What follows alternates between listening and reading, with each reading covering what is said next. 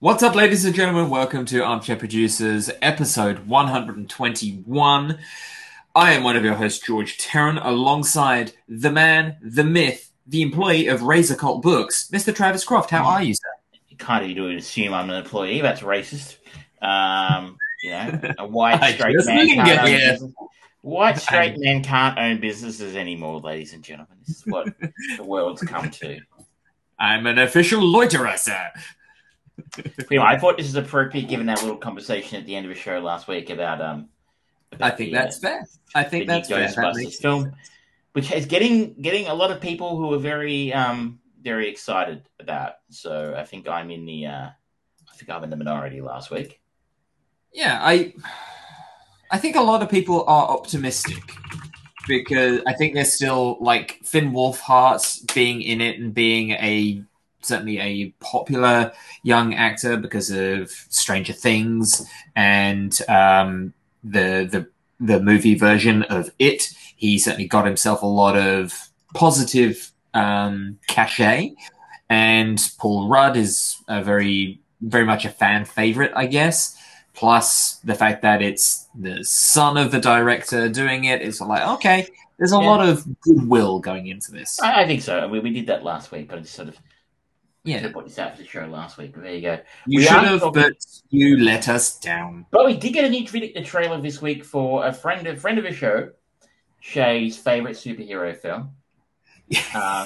The trailer to Venom came out. This second trailer to Venom came Yes. out, and I didn't think I could get any less excited about the sequel, but they managed it. I don't quite get the whole thing of the cooking sequence. It's like, okay, sure. Sure, but I'm gonna go in with open mind because Woody Harrelson is great, and I think that he could be really good as Cletus Cassidy. I think that's his full name. So who knows? Who knows? We'll Yeah, find I mean, out soon. people liked the first one, and I didn't think it was very good, so it made enough money to get a sequel. I don't think it was bad. I just think it didn't really do anything original. It was kind of I, very safe. I in contrast to I think to the film we're going to talk about in a minute, but you've Mm. nominated as the chain film of the week.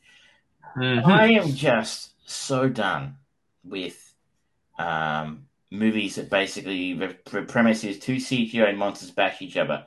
I think I talked about it when we did Kong versus Godzilla a few months ago. I'm like, it's two CGI things on the screen punching each other. Mm. Wow, it's exciting. That was Yeah. cool 30 years ago, right? It hasn't been exciting for a very, Yeah. very, very long time. So I don't understand why people get so interested in seeing that happen yeah, I guess maybe in a sense if you actually give a shit about the characters who are punching each other, like Thanos and Iron Man are CGI, but we cared about them. Um, Yeah. but like it's just a big. It was not even Woody Harrelson, right? It was Woody Harrelson punching Tom Hardy in the face at the end of the movie. That's something, but Yeah. it's not. It's two CGI monsters, and they Yeah. okay. That's not very exciting anymore. Yeah. Maybe they have a really great story in the lead up, and that sells it. I don't know. Yeah, maybe it could be interesting. Just talking on trailer talk, I at work I've been subjected to the comic book movie trailer reel. I've had to watch the Eternals repeatedly, Shang Chi, the Batman, Venom, and it's like, okay, we've got some interesting an interesting mix right there because Venom, we both agree, is looking very middling. Did you hear that in the background? Yes, Apparently, the I, cat is being real pain I in was the going to ass. say it was either Archimedes or the cat. It was one or the other. Yeah, he's being a shit. Then you've got the Eternals trailer, which seems to be more like a mood board piece because there's not really anything about the story in there except like, oh, it's going to be epic, going from the birth of mankind to present day and all that stuff. Like, okay, but what's it about? Pretty people It's just a teaser, though. I mean, in fairness to them, Yeah, you know, they'll give us a little bit yeah, more next time when they come out closer to release them. I think yeah. I've registered that my deep, deep suspicion that these films are going to be some of the poorest work that Marvel's ever done. Hmm. But much like you just said with Venom, I'm probably going in with a significantly more open mind on Shang-Chi and the Eternals because Marvel have earned that. Yes. Sony absolutely have earned zero credibility with their work Mhm. on Spider-Man films. I know you liked them a little bit, and or the previous Venom film. You know, it could be anything. So, um, Yeah. but I'm excited to see what they are. I'm very curious, but really, really don't look very good. Yeah. And then there was, just to round it off, they're repeating the Batman trailer, and it's like, okay, that was great. They had about 10% of the film filmed when they released this stuff, and it already looks very good. It looks like it's actually trying to tell a personal story, very focused on the duality of Bruce Wayne and Batman. And I'm excited to see more. I want to see a proper trailer soon. That'd be lovely. Question for you popped into my head today while I was in the shower listening to "Bat Dance" by Prince. Uh, as you It's do. nice to know that you As think of me whilst in the As shower. you, no, I was thinking about you. I was thinking about Batman. Um, Who do you doesn't? think Batman would hold the cachet it does today as arguably the premium comic book property in the world? I would say more than Superman. Um, would it have that cachet without Tim Burton's film from '89 being so cool and so different and so big? Tim Burton's Batman is the reason that we have the MCU. It is the reason that superhero movies are the money that are the guaranteed bank that they are now. If it wasn't for that movie, God, I don't know. We could potentially have gone down an interesting tangent because you think about comic book adaptations like The Crow, which was very well received when that came out. But again, I think that coming out was a result of the success of Tim Burton's Batman. Um, there's always been, since Christopher Reeve put on the suit, there's always been that desire to get something as big and popular as that onto the screen. So I think that we would still be in probably a superhero movie bubble, but it would be a different kind of vibe to it. I don't think they would have evolved too much beyond like Sam Raimi's original Spider-Man trilogy, which And would we? I were mean, you good. come to a good point. Would we have even got to that point? Would we have got? I mean, some people say the X-Men was very important. Mm, You know, but Brian Singer's X-Men kind of that's fair. '99 was the first one. 98, 99 kind of made a lot of money and kind of proved again. I mean, considering after the Schumacher films, kind of killed the Yeah. Batman franchise. But it was just a thought that popped in my head: is that people don't seem to remember that superhero and comic book films were very much a rarity in the big screen. You had the Christopher Reeve Yeah. films, but other than Yeah. that, there weren't many around until the '89 Batman film, and that blew people's fucking minds Mm-hmm. because it was so out there and so different. And I recall the quote from Tim Burton. I think it was Tim Burton who said when the news that Michael Keaton had been cast as Batman, and the internet exploded and it didn't even exist yet. Yeah. And you know, Well, I it mean, was Mr. Mom. yeah. If you go back and see his films, he's a great actor. So, Oh yeah. but you know, you go back and that film is so big and so special and Mm-hmm. weird, but fucking weird, really, for a superhero film, right? But he got that much creative freedom to make the film that way, and Mm-hmm. it really made him cool, right? Because I think at that point Yeah. in time, you talk in '88, you talk Batman, you thought of Adam West. Yeah. No one does the bat dance anymore. I think Weird that random thought that popped into my head today. yeah, no, it's an interesting one. I think that it's one of the most important movies to come out for modern cinema because, especially just the narrative structure of it, and it's something that DC have not really been able to shake off in many ways. The hero in Batman is second billing to the Joker.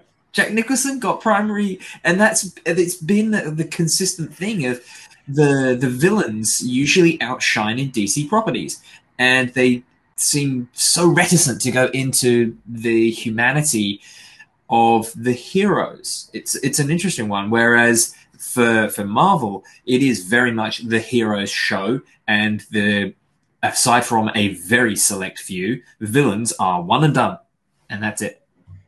So two more things. One, I've read this week that they have cast a lead for the Blue Beetle movie for DC, which is really a deep cut for DC. Yeah.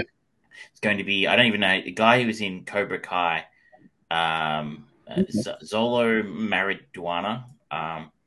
Mariduena. I don't know. Mariduana's bad, okay. Mariduena. But upcoming DC Blue Beetle movie might star Cobra Kai, Zolo Mariduena. There has been no shortage of DC projects rumored to be in the works, so it's just a rumor. And I'll just say this: that this will not be the last we talk about DC tonight. No. I think it's kind of I think that's kind of a no-brainer for a movie because it's a lesser known property, a popular young star, and the fact that if they stick to the certain runs of the comic, they can really go into the Latin American kind of thing, which, again, representation, that's a good, fresh opportunity. So, fingers crossed. I have no problem. I just don't know anything about the character. So, and it's interesting to see him making a deep cut. And as of tomorrow, Australian time, we will have the Suicide Squad. And the early reviews, I think, I have been avoiding them as much as possible, but I think the early reviews have been reasonably warm and positive towards. It's been an interesting battle of the fates. You've had DC really pushing this, saying, 100% fresh rating, and then Disney came out and saying, it's 100% fresh rating on Jungle Cruise. It's like, okay, that's weird, but all right. Somebody posted it on my Facebook feed the other day going, oh my God, I'm so happy I got a 96 or something on Rotten Tomatoes. And I'm like, is that a good thing though? I mean, these are going to go there again. These are the critics who gave Ghostbusters a fresh rating. These are critics who gave Star Trek Discovery glowing reviews and fresh ratings. Even last week, to go back to the He-Man series, right? Like, what we kind of thought was okay, has reasonably good Rotten Tomato, but a very poor audience score. That could be because of review bombing, but, I'm going to wait and see on this one. James Gunn, I trust, but I'm going to wait and see. Yes, absolutely agree. Should we get onto the show other than just faffing around about stuff that we don't normally talk about? Like, we don't talk about comic book movies. But I want to get onto your chain movie this week, which is Strange Days. Strange Days. 1995 sci-fi noir thriller. Yeah, and it's a weird one, isn't it? Looking back at it. So for those who don't, I'm going to share. Well, they're just going to have that running just at the bottom without any sound, so it's just there. So you picked this one as quite a pedigree. Yeah, I mean, it's directed by Catherine Bigelow. This was coming off of the success of Point Break. It was co-written and produced by James Cameron, who was... He did a film in the 90s you might have heard of. The Traminator? The Abyss, that's right. Yeah. That's the one you wouldn't have heard of it. Piranha 2, which is his first directing job. You would have definitely seen that one too. Little bit on a tiny obscure film in the 90s called fucking Titanic was the next thing he did. Oh, that went nowhere. Not to mention True Lies, the Terminator films, Avatar. He only directed 2 of the top 3 most highest grossing films of all time. So, yeah, he doesn't know what he's doing at all. But yeah, so this is like I said before, it's a star-studded cast. You got Ralph Fiennes, Angela Bassett, Juliette Lewis, Tom Sizemore, Michael Wilcott, Vincent D'Onofrio, just to name the top kind of and 5. Alex, of course, was Joseph Summer, who was our link from last week, I think. Yes, correct. And he played the police chief in this movie. Before we get too far in, we'll just do a very quick one, which is the summary. A former cop turned street hustler accidentally uncovers a conspiracy in Los Angeles in 1999 at the turn of the new year. I think It's a that bit thin. It's a bit thin. really boils it down. That's super boiled down because I haven't watched this movie in a long time, and going back to it, I realized why I really enjoyed it when I first saw it because it's got action, it's got sex, it has got this kind of dark, gritty 1999 2000s era. It had a lot of social commentary about Black lives and police in the US at the time, and it had that little element of sci-fi to it as well. Watching it this time, I realized, wow, this is a bit of a mess. It's not an easy movie to watch. I would agree, but I don't. I think maybe a little harsh to call it a mess. It's not entirely successful, but I still think it's a thoroughly decent watch. Oh yeah, I just think that it's kind of a bit all over the place. And it is. I kind of feel like halfway through the film, you kind of like they're going somewhere interesting with this. They're gonna, as you sort of say, we have our character uncover a conspiracy. You know, there's genuine threat involved, and you're like, they're gonna find out what it is. It's going to be interesting. And in the end, it's a little bit mundane. yeah, it kind of ends up sort of like it's quite a long movie at 2 hours 25 minutes, something like that, and you don't really get to the genuine crux of the movie, this almost like a murder mystery kind of thing, a detective chasing a bad guy, until about an hour in. It's just a lot of introducing the world and the characters. Bit of context for the audience here. So Ray Fiennes is a street hustler, and he's wonderful in this. By the way, he's playing against type a little bit. He was in Schindler's List, I think, the year before this, maybe a year or two. It's the most probably the role that got him this part, and very, very different to what you. I mean, and he went on to do, what the English Patient, very. He was very austere British dramas, and here he is playing a sleazy, oily street hustler, but he's very good. And his hustle is he has sells access to the Squid technology, which is basically military tech or police technology that has been turned into the black market that records memories and onto mini discs. Remember mini discs? I had a mini disc player. I couldn't afford a mini disc player. They were expensive, and you couldn't get pre-recorded music on it here, so you had to record your own. Right. They were good though in a way because you could. They didn't skip like a CD. But I don't know if you could actually record video onto them. So, I don't know about that. But anyway, they're very obviously mini discs, which were very high tech in the mid-90s. And he sells basically pornography, anything he'll sell except for snuff, which people be killed or rape and that sort of thing. And an example of that is the opening sequence. It is from first-person view, a robbery, and as a note on this, the camera work is incredible. They developed an entirely new version of type of camera to allow them to shoot that. Or shoot those. It took a year to do that.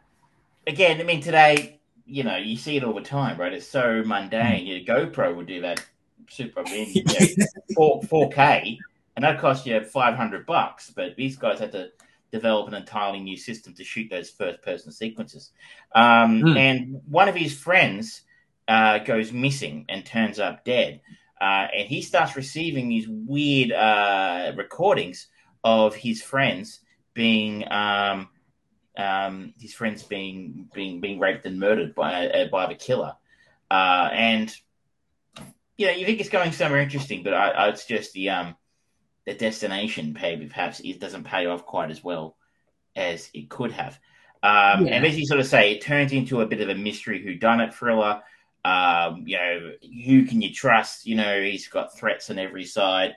And the only person that Lenny Nero, Ray Fiennes' character, can actually Mm. trust is his friend. I've heard her described as his bodyguard, but I don't think that's actually an accurate description of her character. His friend, Lornette Mason, played by Angela Bassett, who I think Yeah. is actually the real breakout star of this film. And 100%. also, would I say one of the more fascinating things about this film is she's actually the hero. Yeah. He is a Yeah. damsel in distress. He's just like, and like I'm just a salesman, but she's the badass with like defensive, like kung fu training. He beats the shit out of people and drives a bulletproof car out of town, and she's the badass. Mhm. And so Yeah. this I found is very interesting because I've been having ongoing conversations with people, Mm. as you know, we talked a little about last week about why I think films, especially who try and insert that force that Mm. diversity, especially when it comes to female representation into their films in a really clumsy, ugly, obvious way. There's Yeah. nothing obvious or clumsy about this, and this did it 30 No. years ago. And as I said, you can walk away. It's very obvious to me watching this film. Angela Bassett is the badass hero in this film, Yeah. but without being the protagonist, which is an interesting challenge. It's an interesting Yeah. mix. But you can, if you're a talented writer, Mm. include a female badass character again without being the protagonist. Mm. Very easily. I mean, this is James Cameron again did it very well with Linda Hamilton in the Terminator films. Yeah, and the way that he injected that level of motherly nature into Ellen Ripley in Aliens. He's proven track record for actually having very good, strong, realistic, in many ways, or at least rounded female characters in his movies, especially when they're in the lead. Because, yeah, they like Linda Hamilton. She starts off as this kind of mousy girl who just works fucking fast food place. But the evolution of her character as she goes on, it's awesome and it's all organic and it feels really true and real. This, you've got Mace being this whole character and just breathing these elements of depth into her performance. It's awesome to see. This is what female roles should be like. Not we're doing this because it ticks that box. And we have to do it. So I don't know how. Just say she's Yeah. awesome. She's good at everything. Yeah. I don't know. Like, I mean, again, I don't want to get too down this rabbit hole, but it occurred to me while I was watching it, going, they're very cleverly and subtly making her the hero here. In it, she regularly rescues Lenny from violent situations with her skills, but that's established early on. She is a limo driver, runs her own company, as best we can tell. And when he's kind of hustling one of her clients, Lenny's like, "Oh, she's got self-defense and weapons training, and the car's bulletproof, of course." And you're like, "See, one line of dialogue. We know she's a badass, and then we proven to be a badass through her actions later on." And interestingly, it doesn't make Lenny look like a weakling at the same time. Like, Lenny has his own set of strengths. Like, he's an incredible hustler and talker. But he's not the guy you want to go throwing fists with a football player. Like one of the characters in the film is actually a former football player, and he gets his ass kicked by him a couple of times. And you're like, that's not who he is, right? That's not who his character is. He's a talker. So it makes perfect sense that he's going to get dominated in a fight. Yeah.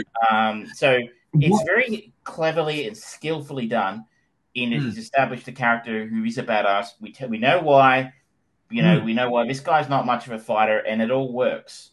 So if you're out there and you're a writer and you're thinking to yourself, how do I want to write, a character who's a female character or whatever, an inclusive role, just study at the feet of James Cameron, because he's already done it. He's shown you the way.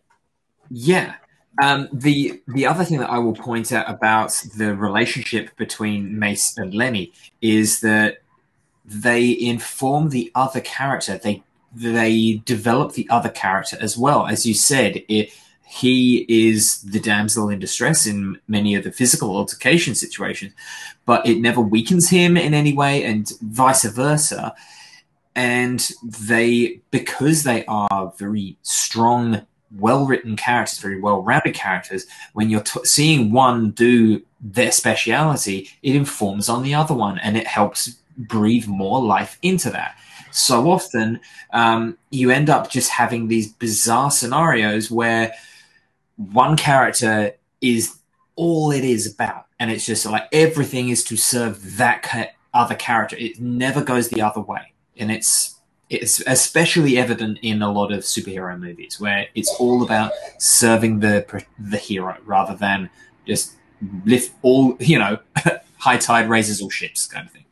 What do you make, though? Criticism here, though. What did you make of her basically Anne telling Lee she was in love with him? I felt that was a little tacked on, personally. Yeah, I don't think they needed it. Not necessarily against it, but it was an extra layer that I think they could have quite comfortably done without. But again, Angela Bassett and Ralph Fiennes are fantastic actors, and they played it very well. And it doesn't take up a lot of the screen time. It doesn't slow the pace down to struggling points or anything like that. It's good in that regard, so I'm okay with that. I would have liked to have seen it kept at the level of a platonic friendship, because you don't see a lot of those in cinema, and it's almost not interesting enough to get included. It's not on the same level. You need that love angle to really give that relationship legs, and I don't think this relationship needed it quite so much. Another weak point of the film for me was a very, very, very, very, very subtle weak point. I'm being a bit picky. Tom Sizemore. Okay, spoilers here. This is a 30-year-old, 26-year-old film. If you haven't seen it yet and you don't want to know what happens, do the usual. Fast forward. I'm not putting spoilers up for this. As soon as you see Tom Sizemore, he's the bad guy. Especially with that hair. I mean, the only slight swerve here was the fact that Michael Wincott is in it, who, for those who don't know, is a deep, gravelly voiced guy from The Crow, who is the bad guy. And from Robin Hood. Oh yes, what is one of the acts? Because but I don't think he was the guy from The Crow. I think he might have been the guy who shot Brandon Lee, maybe. Don't quote me on that. But he's always a bad guy as well, really. He's kind of a douche, but he's not the villain in this. But it's Tom Sizemore. Tom Sizemore's always the bad guy, pretty much, except for I think in Heat he wasn't the bad guy. But you're like, with that haircut, it's totally Tom Sizemore. It's like, you just look at it and go, yep, it's Tom Sizemore, and he's got that haircut. That said, though, this film is as close to my League of Villains film I talked about earlier in the year with Mads Mikkelsen in it, because it's got Tom Sizemore, always a bad guy. Michael Wincott, always a bad guy. Vincent fucking D'Onofrio, pretty commonly the bad guy. And William Fichtner, also always the bad guy. Stick Mads Mikkelsen and Christoph Waltz in there, and we'd almost have it entirely covered. But it's interesting. You mentioned it had a stunning cast. It was probably a fairly, in hindsight, a very good cast. But in 1995, maybe not so much. Angela Bassett and Ralph Fiennes have just come off Oscar nominations for Schindler's List and What's Love Got to Do with It. And Juliette Lewis was a familiarish face at the time, but there's no AAA movie star in this movie. It was like you can go through the trivia. I'm pretty sure they offered the lead role to anyone in Hollywood. Mel Gibson, Stallone, Schwarzenegger, all those guys. Bruce Willis, but none of them wanted it. And they probably Arnold Schwarzenegger, Denzel Washington, Michael Keaton, Tom Cruise, Jeff Bridges, Mel Gibson, Bruce Willis, Andy Garcia, Nicolas Cage, Patrick Swayze, John Travolta, Sean Penn, Bill Paxton, Dennis Quaid, and Kurt Russell. A lot of Hollywood. but they landed on the guy who needed the American role, I guess. But that might have been part of the reason why this film didn't do very well when it No, came out. no, The it is complete flop. definitely your definition of cult classic. And it's extraordinarily difficult to find. Like, Yes. we had to jump through hoops to get this. Like, we basically had to steal a copy, and I'm not afraid to say it because you won't fucking sell it to me. Yep. And that's an interesting Is thing he- we are finding doing the chain movie thing where we're being a little bit random and we're trying to pick unobvious films that, are a Yeah. little bit outside the main. I mean, this is not too far outside the main. It's a bit of a cult hit, but it Yeah. literally has never been released on Blu-ray. There's, I Nope. think, there is an out-of-print DVD you can get. And I'm It's not not on certainly any streaming service. not on YouTube. There's a very dark version on YouTube. I think that's it. But it's becoming incredibly obvious. Like, actually, when I go for and I think about picking what movie I'm going to do next, what I do while I'm doing it is I actually check. I'm like, is it on a streaming service? Can I find a copy somewhere? Because it is interesting. I reckon it would have been easier to do this job 25 years ago in some ways than it is now, because video stores existed. And I remember in the video stores, I remember when this came to VHS and DVD, and there was the shelf of them, and I remember that the three heads with Strange Days, the black on the background, it was great, very minimalist front cover. I remember seeing that. Yeah, I definitely saw it on VHS, I think, back in the 90s when it came out, because like, oh my, that cast is amazing. And the soundtrack was pretty cool too. So anyway, it's just an interesting observation that like it's actually becoming more difficult now in the age of streaming to see movies than older, or maybe slightly older movies than it was 25 years ago when physical media was more of a thing. And it's quite fascinating, but I don't understand. Maybe, one or two films occasionally you come across where there's a rights thing. Who owns the rights to this? Someone's dead. This company going bankrupt. But it's so common that you literally have to actually go to not quite the dark web, but you have to resort to downloading to actually be able to see, the films that we want to watch. I think it kind of falls into an odd scenario because it's Lightstorm Entertainment that produced this, which is Jim Cameron's production company. And I think pretty much all of his projects have been at Fox that he has directed at the very least. And so they are generally all available or will all eventually be available on Disney. But I don't know what the situation is with Strange Days because obviously it's not directed by Jim Cameron. It's directed by Catherine Bigelow. And you can tell that it's a Catherine Bigelow directed movie. When you look at some of the other stuff that she did with Point Break, you think of the Hurt Locker, you think of Zero Dark 30, any of those movies, she has got a very gritty, boots on the ground kind of attitude. It's very visceral filmmaking. It's very pessimistic, isn't it? Yeah, it is. That throughout every moment of it, it's bleak. Like, I don't think there's a single... I don't remember a sequence happening during the day.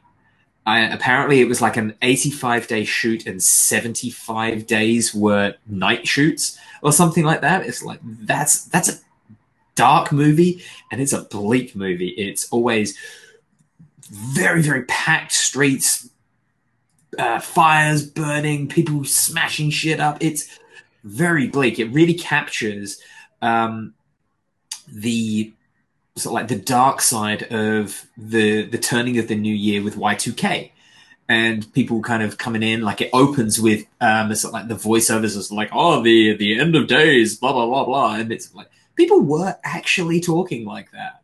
I remember this film. I think was definitely, he wrote this original story in '86. James Cameron, apparently.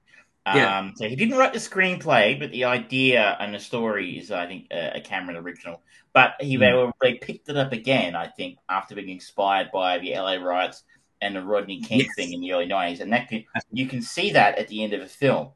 There's a scene where Angela Bassett is beaten by multiple police with their batons before they're turned on by the crowd. And that, I think, is the Rodney King moment writ large for the film. And that ending scene kind of being, you know, the LA riot kind of inspired bit, but also the streets with cars burning. There's also a scene of maybe very subtle, but like being a history nerd, I got it. But there's a character, an Asian character, standing outside a grocery store with a rifle as this chaos goes on around him. And again, I think that's a direct reference to the LA riots, where Asian-owned businesses in black neighborhoods were targeted and to be burnt and looted by the rioters. And there are famous pictures of Asian store owners up on the roof with rifles shooting at the rioters to defend their businesses. So I'm pretty sure that was not there by accident.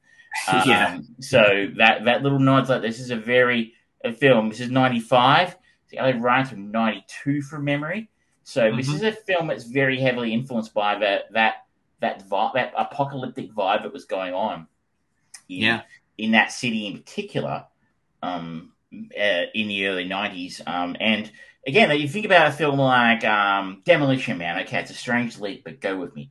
You know, that whole idea of like that society was a crumbling edifice that was going to be, where John Spartan wakes up in the future. He's like, oh, I thought the future would be a cesspool, you know, a rotting cesspool or something. And he didn't expect the world that he woke up to. It's kind of played as a gag, but this is not an unusually pessimistic attitude at that point in time. There were a lot of movies towards the end of the 20th century that really did take a pessimistic view of it. I mean, even you look at The Matrix and the way that they talk about society and the turn of the century, the birth of AI, and then it crumbled. And it's like, okay, that's very pessimistic. And you just see it through all of it. We talked about it before, The Crow. That's a very, very pessimistic portrayal of a part of a city. It's lawless. It's almost like the next logical step before you get to Mega City 1 and Judge Dredd. It's really bleak. And I liked it. It was also a very pessimistic take on the police. The police are not represented well in this film. Oh, they are not. And again, you kind of think to yourself and go, would they do that today? I mean, maybe. I think it was, initial thought was no, but I'm like, well, Hollywood are very big on the Black Lives Matter thing. But I mean, would they be so brazen as to represent the police so negatively today as being crooks and murderers, as they essentially are in this film? I think that they do, but it's definitely more of an individual thing, whereas this movie shows certain levels of corruption and antagonistic nature throughout, from the street walking police officers right up to City Hall. Whereas you think of movies like Street Kings or the Denzel Washington one. Training Day. Training Day. They are about corrupt, horrible cops and things like that, but it's about one. It's very specifically about one. It doesn't damn the whole institution. And I don't know whether we would get that now, but at the same time, it could very well be ripe for it. You're right. They probably wouldn't tar all police for the same brush. You'd be like, oh, it's just bad apples. Where I think this film is perhaps I'm a little bit on the page of you being not quite all the way there, is essentially the film revolves around the fact that two police officers randomly decided to murder a famous rapper. One of them being Vincent D'Onofrio and William Fichtner. Those are two police you do not want to run into. Speaking of, apparently Vincent D'Onofrio could be back into the MCU. They want him in the Spider-Man film as his character from Daredevil.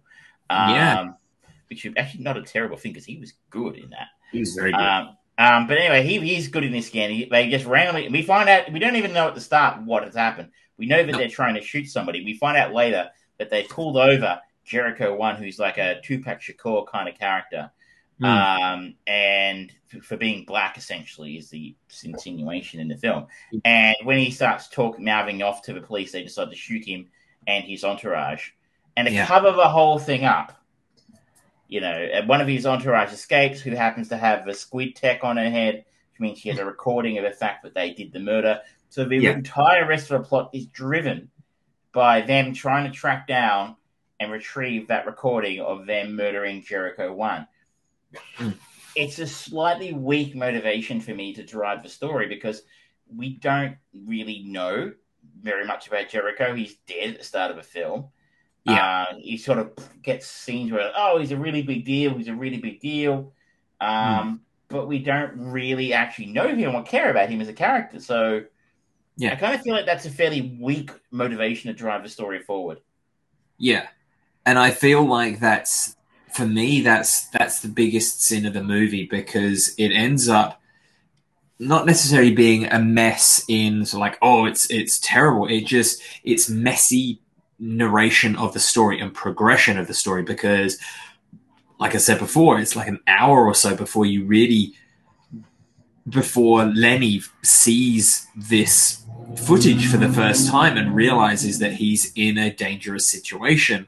And it's just been a very bizarre kind of almost documentary following this sleazy guy through the underbelly of the city, and his interactions with other people around him who are all equally broken in some way or another. And then suddenly it's like, okay, this happened, and then it becomes a chase movie, and it's like, okay, it's definitely picking up pace now. It just kind of feels disjointed, I guess, is a better way for me to describe it. It's a fair complaint. I think we're talking about a similar thing. Is they kind of waited too long to tell us what's happening. Yeah. Yes. And we are almost kept in the dark as long as we are kept in the dark as long as the character is. Yeah. And I don't know. I think we need to have a little bit more of knowledge about what's really going on. Yeah. I guess another weakness of mine, being a little picky here, is I wonder about the appeal of Juliette Lewis. She was kind of an it girl in the 90s, but like, I don't know. The relationship between Lenny, Faith, she plays Faith, who is the current girlfriend of Michael Wincott's Philo, and secretly the squeeze of Max Peltier, which is Tom Sizemore's character. But she's the ex-girlfriend of Lenny. And a lot of his motivations about lusting after her, protecting her, making sure she's safe. And I guess, like, wow, Juliette Lewis, really? I don't know. I just find her really, I don't know, unconvincing. She's like known for Natural Born Killers, Cape Fear, From Dusk Till Dawn. It's sort of like, okay, there's definitely a type that she plays, and she plays that quite overtly psychotic woman very frequently. And I don't know, it's just sort of like, okay. I think I get why she's cast, because she's a competent actor entirely. She's very pretty, and in a not being too detrimental intentionally, but like Jennifer Lawrence of then, like Jennifer Lawrence went through a phase of being put into fucking everything, and it's like, okay, like the Silver Linings Playbook, she obviously was playing much older character than what she actually is, and it's like, okay, you're really struggling to actually portray that character. You're in there because you're Jennifer Lawrence. May not have been the best choice for you, but hey, she did well with it anyway. What do I know? I guess the fact that she did her own singing in this, because she is a musician of sorts. And she has a band. Well, not that she's been, but in the same way that I would say Russell Crowe is a musician of sorts. He has a band. Toni Collette has a band. Jeremy Renner releases records. Bruce Willis used to release records. Steven Seagal. In that kind of bracket of performers, the music she performs is PJ Harvey songs, which are not a terrible choice. No. The look of the film is probably one of the main attractions for me. you've mentioned the camera work. The first person sequences are amazingly beautiful. Mm-hmm. They hold up spectacularly well, even 25 years later. And just the set design, the vibe. I don't know. The pre-millennial tension is really nicely done in this, and it was a moment in time, right? Because it was gone, right? Because the millennium bug didn't really become a thing. And the world didn't fall apart. It took another 20 years for that to happen. So it was an interesting moment to be alive and old enough to recognize what was going on. And I think this film captures that lightning in a bottle moment pretty nicely, even though it was done in '95. Yeah, I absolutely agree. I think it did a good job of kind of future-proofing itself just by the way that we see snippets of Lenny's relationship with Faith when he's kind of reminiscing and just sitting there thinking about going roller skating, and that's possibly the only sequence that I can remember that was in Sun, and it was of this happier, more hopeful, optimistic time. And then every time it cuts back to him, he's just this sad, pathetic man sitting on the floor with on his head, I mean, I love the idea of a tech as well, because someone somewhere at Facebook or something is working on that right now. Yeah. Well, those headphones, they're reading your thoughts, Travis. You think I need headphones for that these days? Like you, I am vaccinated now. I'm fully wireless. Oh, that's right. Yeah. George took his first step into a larger world today by joining the Astro Zucchini clan. Mm-hmm. We're very lucky, but we're still talking to each other because I'm part of the Pfizer clan. Well, the reason why I can't do that one, the Pfizer clan, is because I'm too young, and it would take way too long to get that one. Yeah, it's kind of a mess. Yeah, it's kind of a mess. But I love the idea of a memory recording tech. And you're right. If somebody, if somebody came up with it, it would be, you think Facebook's bad for society? Wow. Well, it made me think of the episode of Black Mirror, The Grain. Yeah, very similar in that way. That was A Complete History of Us, I think it was called. That's right. Yeah. Robert Downey Jr., I think, actually optioned that. Did nothing with it. Yeah. But I can see that sort of tech being very, very close to being a thing. I really can. I have no idea if it's remotely possible, but someone's going to try and make it possible. It's also one of the key plot points in Ready Player 2, the awful sequel to Ready Player 1, which may or may not be turned into a film. Mm-hmm. Honestly, if you liked the first book, don't read it. It's fucking terrible. That's why I'm here. I did it for you. Yes. This I'm glad to have gone back and watched this again. It was an interesting trip back. Yeah, me too. I think it was definitely worthwhile revisiting. And while I guess it's lost a little bit of the shine from when I first saw it, back when it was released, probably, I still think it's quite an important movie to have. Like we talked about the legacy of Bullitt and Dirty Harry, and I think that this is also indicative and informative of the 1995, 96, 97 era of filmmaking. Definitely.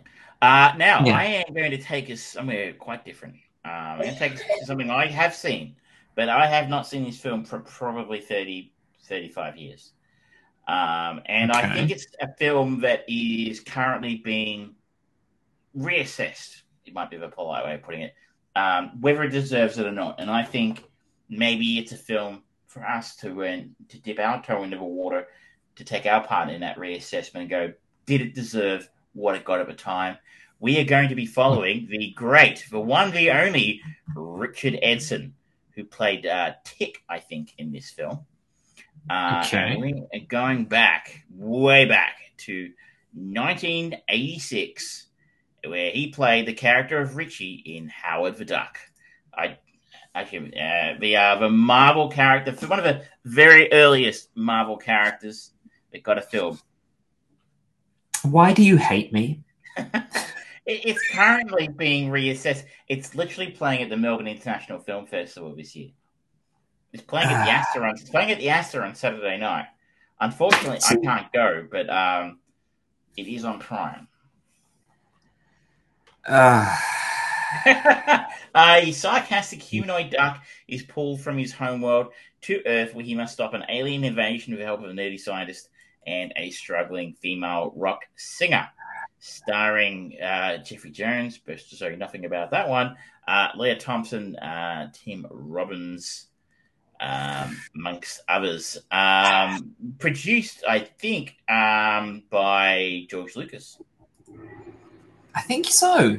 Yeah, I think it certainly had a lot to do with it. If he didn't write it, or direct it, but it was definitely under the imprimatur of Lucasfilm, if I'm not mistaken. I think if I remember rightly, there was something in that popped up on my feed the other day that Robin Williams was going to be the voice of Howard the Duck, and then quit after like 3 days because it was awful, or he didn't like the sync work that was happening between his voice work and the duck, the puppet. So obviously, you familiar with him, you don't like it, but what I'm saying is this is a film that is currently being reassessed. Howard the Duck is canon MCU. He was in Endgame, and he was in one of the Guardians films, if I'm not mistaken. Yeah, he was in the end of Guardians 2. Thank you, James. And he was in the battle at the end of Endgame. Yeah, but there were hundreds of people that were in that battle. There's only one duck, though. So I call this being a giant pile of shit when I saw it back in the 80s. But, you know, maybe with an adult perspective, I will get a different idea of it. Yeah. I'm going to punish you after this. This is a genuine thing. Like, it could be good. Yes, and I could also suddenly develop muscle mass and not take off in a light wind like a kite. It's also written by the guy who wrote Indiana Jones and the Temple of Doom, so I'm just making it easy for you, really. Or you go Back to the Future. It's so many places to go. Jeffrey Jones, Ferris Bueller's Day Off, Tim Robbins. You opened us up to bad superhero movies, so Tim Robbins was in Green Lantern. I'll make you watch that motherfucking movie, I could have gone to Green Lantern. Angela Bassett was in Green Lantern, so... Yes, she was. Yes, she was. So I did not. I thought we'd go to something a little bit more interesting, something we haven't seen in a very long time. Fine. I think it's going to be that. I don't think it's going to be as bad as you reckon it is. If nothing else, it will be an interesting time capsule. For we were talking earlier about what do superhero films look like after Superman, before Batman. Where would we be without Howard the Duck? No. More to the fact of, like, this goes back to my question from before. What would superhero films look like if we didn't have a super weird, super edgy, out there, Tim Burton, cool Batman? You know, true. Would we see stuck with campy, ridiculous superhero films like this? You know, would Batman be? Would they have gone ahead with, you know, campy, ridiculous Batman, Adam West style? Don't know. They would have actually properly released the Fantastic Four movie. That probably wouldn't have happened. that was not as superhero films made on a shoestring go. That was one. It was better than the Captain America film. That's true. That's true. Not saying very much. Not saying much. But anyway, so that's next week. George will be very unhappy to watch Howard Duck. As I said, it's available to stream on Amazon Prime in Australia if you are keen to watch along. Or, as I said, it's playing at Myth in Melbourne. It's playing at the Astor on Saturday night. There you go, ladies and gentlemen. We've given you something to look forward to on Saturday night. I don't know if there are tickets available. You know, you never know your luck. It's true. Caro Kitty just popped in the chat and said there's always Darkman, which I recently went back and rewatched. And it was definitely the test bed for Sam Raimi doing superhero movies. And it was a movie. That was the film, if I'm not mistaken, that Alec Baldwin passed on doing. Alec Baldwin was in that, wasn't he? He was a bad guy. Not in Darkman. I That don't. was something else. Liam Neeson was the Darkman. What was the Yeah, Shadow? that was Alec Baldwin. Yeah, And that was the one that was he passed on doing another Tom Clancy film, Clear and Present yeah. Danger. No, the Patriot Games. He passed on Patriot Games to do. Yes. Yeah. Anyway, so it's not Darkman, but that has a much better rating than Howard the Duck. So Yes. you tune in next week, and you can hear George give me all the hate in the Cry. world. I'm telling you now, it's currently being reassessed. It's had people giving it another chance. I don't know if we should too. Yes, I'm sure that it is being reassessed, and I'm sure that assessment is going to remain. Wow, Frances McDormand was in Darkman. That would have been an interesting choice. Yeah. He'd gone to Fargo after that. But anyway, shall we move on to the most important thing of the week, being our sponsors. Our sponsors of the week. So I'm just going to queued up. We've got some fantastic sponsors this week who have kindly donated nothing really, but you get to enjoy it.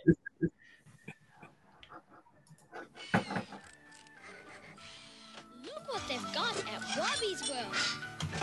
At Robbie's World, there's heaps to do. Bring your friends and mum too. Visit the castle or fly in the sky. Robbie's World has lots of rides, helicopters, fire engines, trams and slides. Robbie's World. Springs our road, not a worry. It's great at Robbie's World. Grand Sile, where in Brunswick and Footscray, Franco Cozzo have the pleasure to present to you Il Modernissimo, bedroom suites, dining room, and wonderful lounge. Why don't you come for yourself and have a look at this magnifico Il Modernissimo, only can found from Franco Cozzo. Buy from Franco Cozzo. Megalo, se pulibasto Franco Cozzo. Trapezeria, crevatocamere, salonia, careclesi, a poto Franco Cozzo. E latte, nagorazite e pepla sto Franco Cozzo. In Brunswick e Footscray. Nagorazite sto Franco Cozzo. Franco Cozzo per la prima volta in Australia dichiara guerra ai prezzi, grande svendita, dove a Brunswick e Footscray. Se i migliori mobili volete comprare, oggi, domani e sempre, da Franco Cozzo dovete andare. Dove? A Brunswick e Footscray. Comprate da Franco Cozzo. In the way of our tribe, a warrior must fight the great grizzly with bare hands, like these mighty warriors before you. Yeah, I'd rather munch on Mancheros.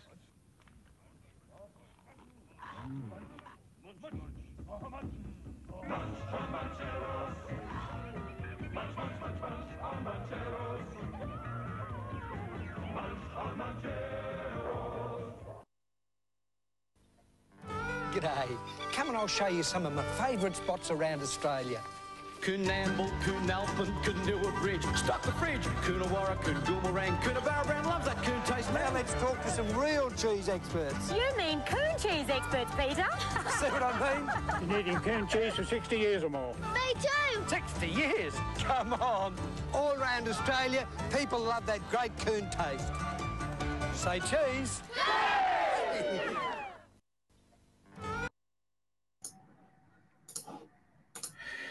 There you have it. I told you a couple were in pretty bad taste. I should note that coon cheese has currently renamed itself Cheer cheese just recently. Quite controversial. Is it in like cheer? It's in CHEER, Cheer. It's not called coon anymore. It's called Cheer because,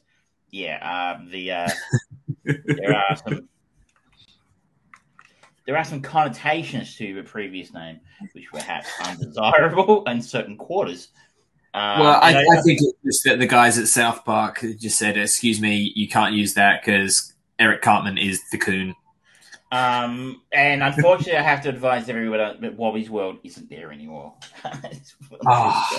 It's a thing when people would travel from around the world to go to Nunawading for the fabulous tram and helicopter rides. I would beg my parents to go to Wobby's World when I saw that commercial. Like, it's too far away. It's too expensive.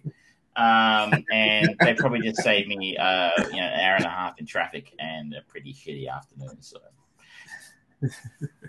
And I think also, just to note there, that the second commercial being the Franco Cazzo is a reason why Footscray is properly pronounced Footscray, not Footscray. Brunswick and Footscray. Footscray. Footscray. It's called Footscray for a reason, and he's the reason. And Karen Kitty, you're probably sitting there you're in Washington, if I recall correctly, going, WTF, what the hell is he talking about? a bit of culture. It's a bit of culture for you on a Wednesday morning. Okay, so Travis, I need to just clarify something. None of what we saw was culture. Or at least good. That's Australia, mate. I tell you what, it's coming from a country that considers bread and butter pudding cuisine. No, it's considered food, which is a broad umbrella. Deep fried Mars bars are cuisine in that's Scottish. It's all over one place, right? How many countries are in this country? I apologise for all our Scottish listeners out there. We're well aware that you not want to be part of it. Their own bloody fault. They had the chance to get out and they all voted no, so they can fuck right off. New Hampshire, USA. Clearly, people in the UK don't actually know what voting is. Well, apparently not. Good morning to you, Cara Kitty from New Hampshire. I haven't been. New Hampshire. Visiting, it's in the northeast. I knew it was up that way, sort of. It was the east. It's the right side of the country, right? So, I've been to New York, but it's as far. I've been to Buffalo, which is also in about as far north as I've been in the United States, and it was fucking cold. I remember I had a hire car, and I was taking it back to the airport, and I was filling it with gasoline.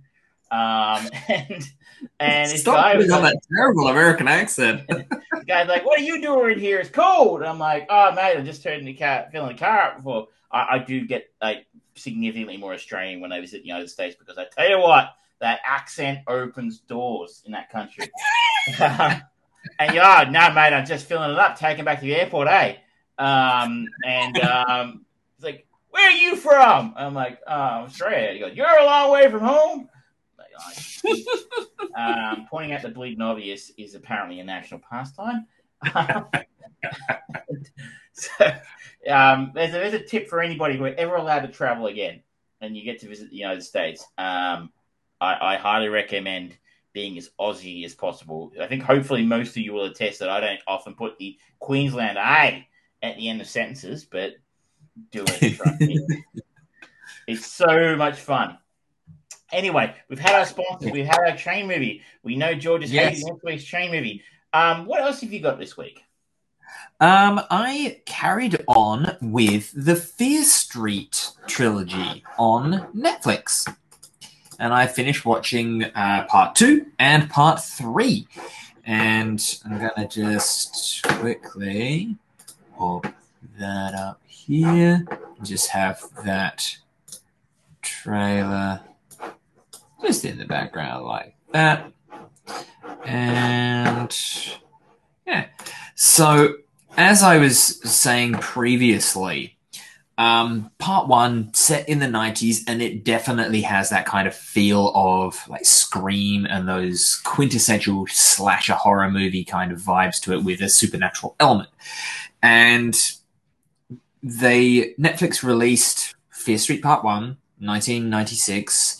Then 1 week later, they released Fear Street Part 2, which was 1976. And then another week later, they released the third part, which was Fear Street 1666. And I really enjoyed it. Whilst the story itself is somewhat obvious, it did really good things. And it's particular the way that it used narrative across the 3 movies was fantastic.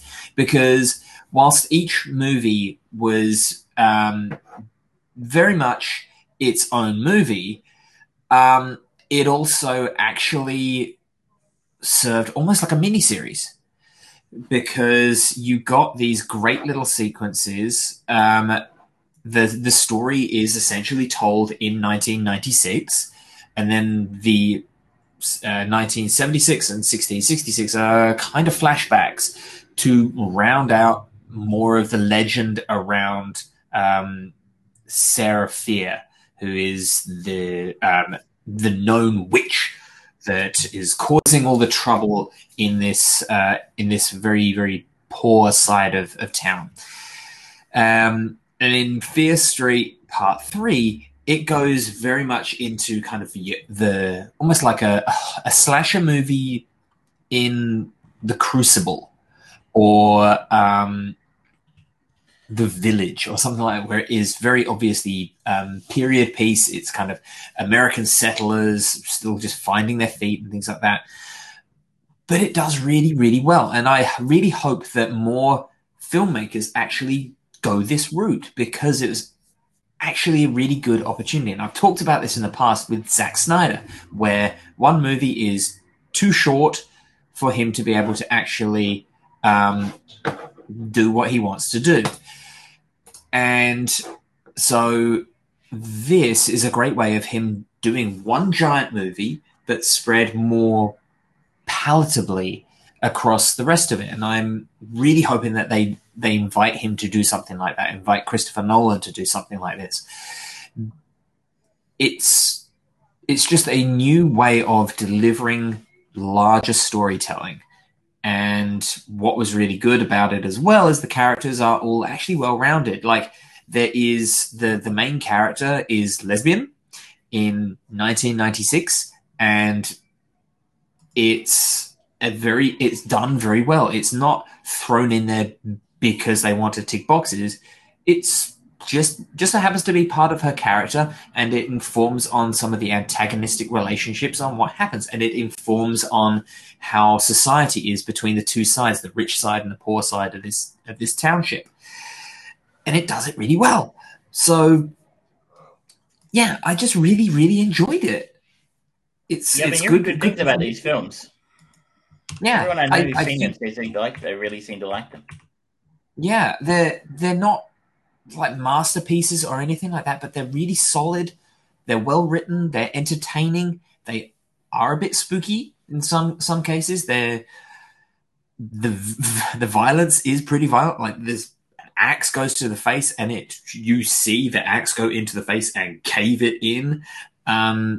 So if you are squeamish, then you're going to find it hard. But overall, I think you're going to enjoy it, because it's just a really good movie or good series of movies that you can't really jump into like part 2 or part 3 on its own, because it is part of a larger story arc. But the fact that all of them are on Netflix, it does make it very palatable, and they do have kind of like previously on in front of the 2 sequels. But if you're jumping in at part 3, that's just a weird place to start.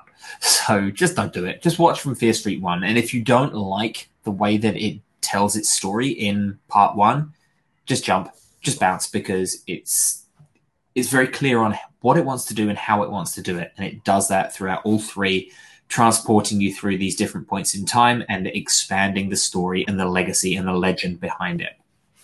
Interesting. So, yeah. You're saying it has a Scream kind of vibe.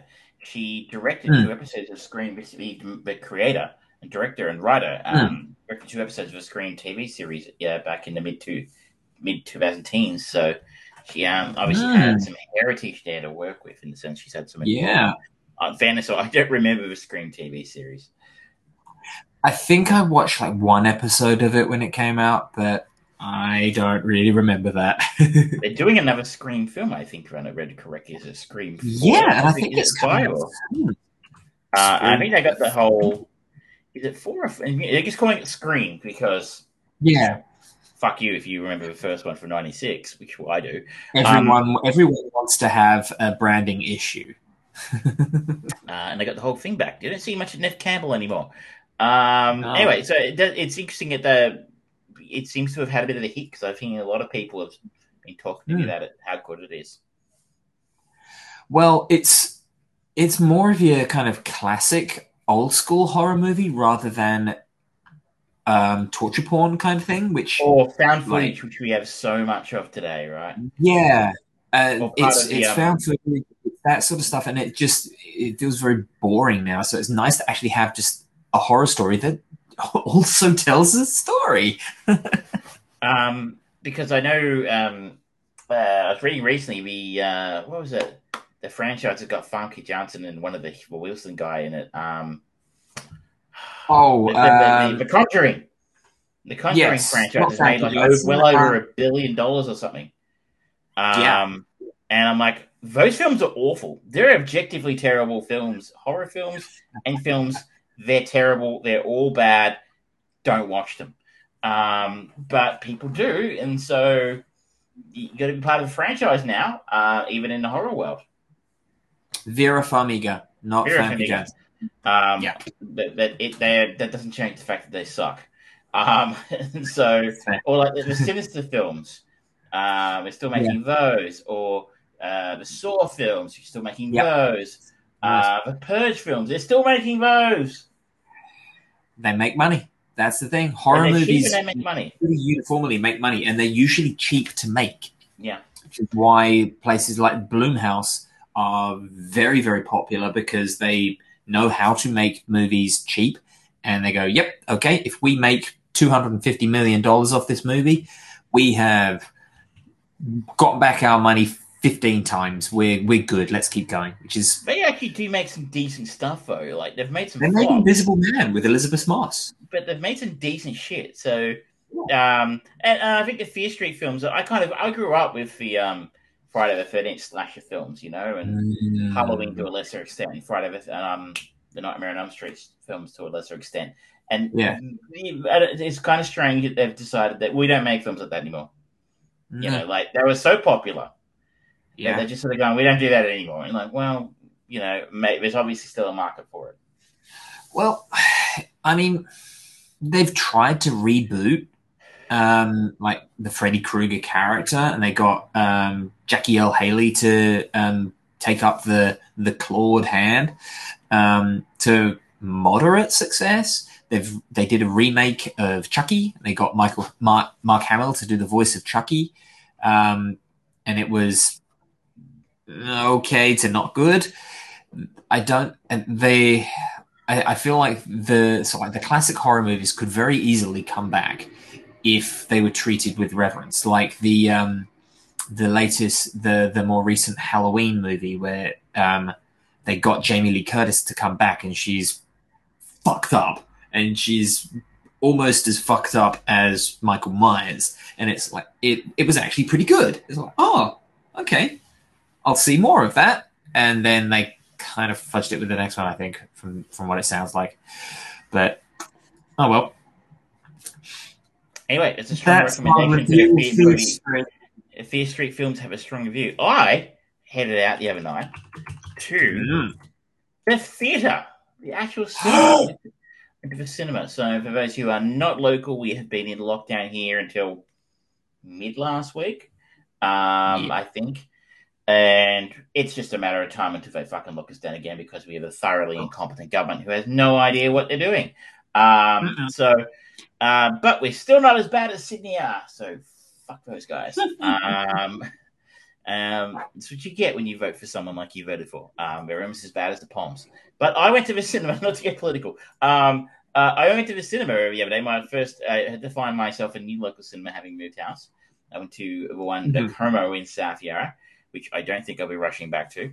And I saw 9 Days, which is a film I'd seen a trailer for a little while ago, and I was quite curious about.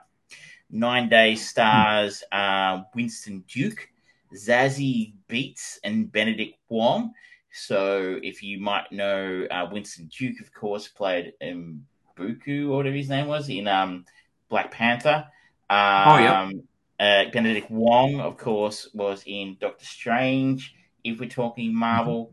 Was it Wong or Chang or something? He plays the Who's Wong? Yeah. And he's also, of course, in a fantastic role in T Crowd. If you want to go back that far, good. Yeah. And Zazie Beetz was, of course, in. If I'm not mistaken, it was Daredevil too. She was in. Was I? Yeah, Deadpool. Sorry, Deadpool. As that one I always screw up, and of course she was in Joker. Some serious superhero movie side, people. Another recognizable faces in here be Tony Hale, who was probably best known. I knew straight away from Arrested Development, and where he played Buster Bluth. And also did the voice of Forky in Toy Story 4. And Bill Skarsgård's in here as well. Of course, played Pennywise, and just can't get away from looking weird. So, interesting little cast. A reclusive man conducts a series of interviews with human souls for a chance to be born. Fascinating premise. So I would describe this as an indie art science fiction film. And I think while I was watching it, I found myself going, this would make a fascinating comparison or companion piece to Soul, the Pixar film that came out last year about a somewhat similar topic. So Winston Duke plays Will, who is, I guess, what one would call an interviewer. He lives in a house kind of in the middle of this huge desert. And he has all these TVs in his living room, which where basically is a first-person view of a bunch of different people who are souls that he selected to go into those bodies. And so he can follow their daily lives, and he takes notes about what they're up to every day, and has like filing cabinets, and it's all really old school technology. It's like really old CRT TVs. He records certain things that happen on their days on VHS tape. It's paper filing and put it in filing cabinets. So fascinating old technology, and he quite obviously has a favorite. He has someone who he enjoys watching more than anybody else. His favorite soul, if you will, who ends up dying in a car crash, and so their TV screen goes to a test pattern, and he now has to take on the job of interviewing these souls to decide which one of them will get to be born into that space or that life that is now available due to the death of his favorite. So that's quite hard on him in a sense, because obviously he's still quite cut up over the death of, in a way, this person, and he has to go through the whole process and is responsible for picking the person to replace them in a way. He is allowed to be an interviewer because at one point in time he was alive, where Benedict Wong is kind of an overseer kind of thing to make sure he makes a good choice, but he's not allowed to be an interviewer because he has never been alive as a soul. So it's a really, really interesting premise about how does one go about picking a soul to be alive, and they go through various tasks and to get these guys to potential souls to test, if you will, to decide whether their worthiness. And when he has decided that he doesn't want, that they don't qualify, they're not suitable, whatever you want to call it, for life, he makes them say, one of the things he makes them do is to actually sit there and watch the TVs and watch the other souls. What is your favorite thing you saw this week, the most meaningful experience you saw this week? And I'll do my best to recreate it. And so he'll actually build like an apparatus in the back room of the house for someone to go on a pretend bike ride because they saw somebody doing it on the screens and decided they want to try it. And so the soul gets to try riding a bike for 20 minutes before they cease existing. So it's a first-time director, Edson Oda. I think he hasn't already. He will have probably a Marvel property very soon, or a DC property, or a Star Wars film, because the film shows a great deal of promise. He has a fascinating visual style. He wrote and directed this, and it's a really fascinating concept. I just love the idea of being interviewed to see if you would qualify to be alive. Where the film holds up a little bit is it's very languid in its pace. It's like, you know, I described it to somebody on Facebook this week as the artiest art film that ever art filmed. Like, it's very artsy, very Sundance, right? Like, it's made for the festival circuit. Like, the music, like, if you were doing a parody of an art film, this is the soundtrack you would choose. You know, you would if you were making a parody of an art film, the finish of this film is probably the way you would shoot the parody of your art film. Like, so at times it just feels like, oh, and being so heavy and important here. This is such a heavy and important story. You must, you know, this is such a meaningful scene, and the music's rising, and I'm like, yeah, get to the point. Like, it is 2 hours and 4 minutes. It could have done with 10 to 20 minutes hacked out of it somewhere if a decent editor. And really tighten your story up. Tighten it up. Like, I don't remember how long it was last week. We're just going to double check. But I feel like Dirty Harry wasn't this long. And I reckon it was around about an hour 42 minutes, Dirty Harry, right? And like, obviously a very different story. You know, story about a vengeful police officer versus souls being interviewed to alive, right? But you know, that you can tell there's a lot of story in Dirty Harry, right? A lot happens, and it just kind of keeps happening, right? And obviously the pace maybe for a police film and a science fiction film want to be different, but it's such a languid pace. He spends so long on some of the things, like the scenes where Will has created these experiences for the souls, and you're like, yeah, I get it, it's nice, Will's a nice guy, but get on with it, right? Don't care about this person, this soul, right? It's not a character we need to worry about. I know they're trying to tell us something more about Will, but it's like it really started to drag a little bit towards the end, and I'm like, okay, hurry up and get there. I mean, essentially, I think the point of the film's trying to make is, I won't spoil it, what happens at the end, just in case people do want to see it. And I would say it's worth a look if you could see it locally or it pops up on a streaming service nearby. I think the point of the film is to focus on the little things, right? Like, pay attention to the things that, the true joys in life are the things that you and I and the rest of us completely overlook because we've been alive. And for someone who has never been alive, these things would be a true marvel, a miracle. Eat a peach, ride a bike, walk on the beach with feeling the sand between your toes and walk in the surf. That sort of thing is what I think they're trying to say. The true joys and miracles of life. And, we privileged people, being privileged to be alive, overlook the joy of these things. I think the kind of point it's coming to. And you're like, yeah, that's exactly what an art film would say, wouldn't it?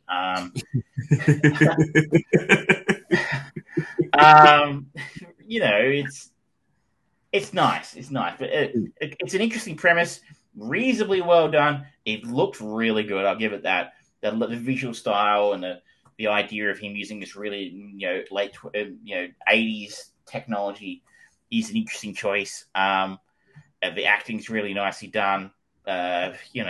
It's a little obvious at times that Zazie Beetz is going to be the character she's going to be. And again, the way it all works out is not particularly unpredictable.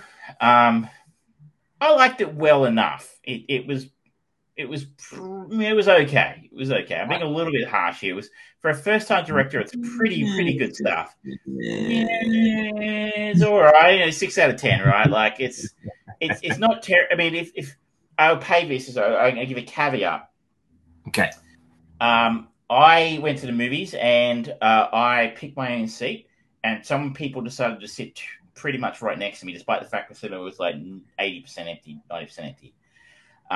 Because I guess they get those allocated seats, and you could have obviously sat anywhere else, but they decided to sit right in their allocated seats, which just so happened to be one away from me. And the hilarious thing is they dropped their popcorn the moment they sat down. I'm like, there goes $12.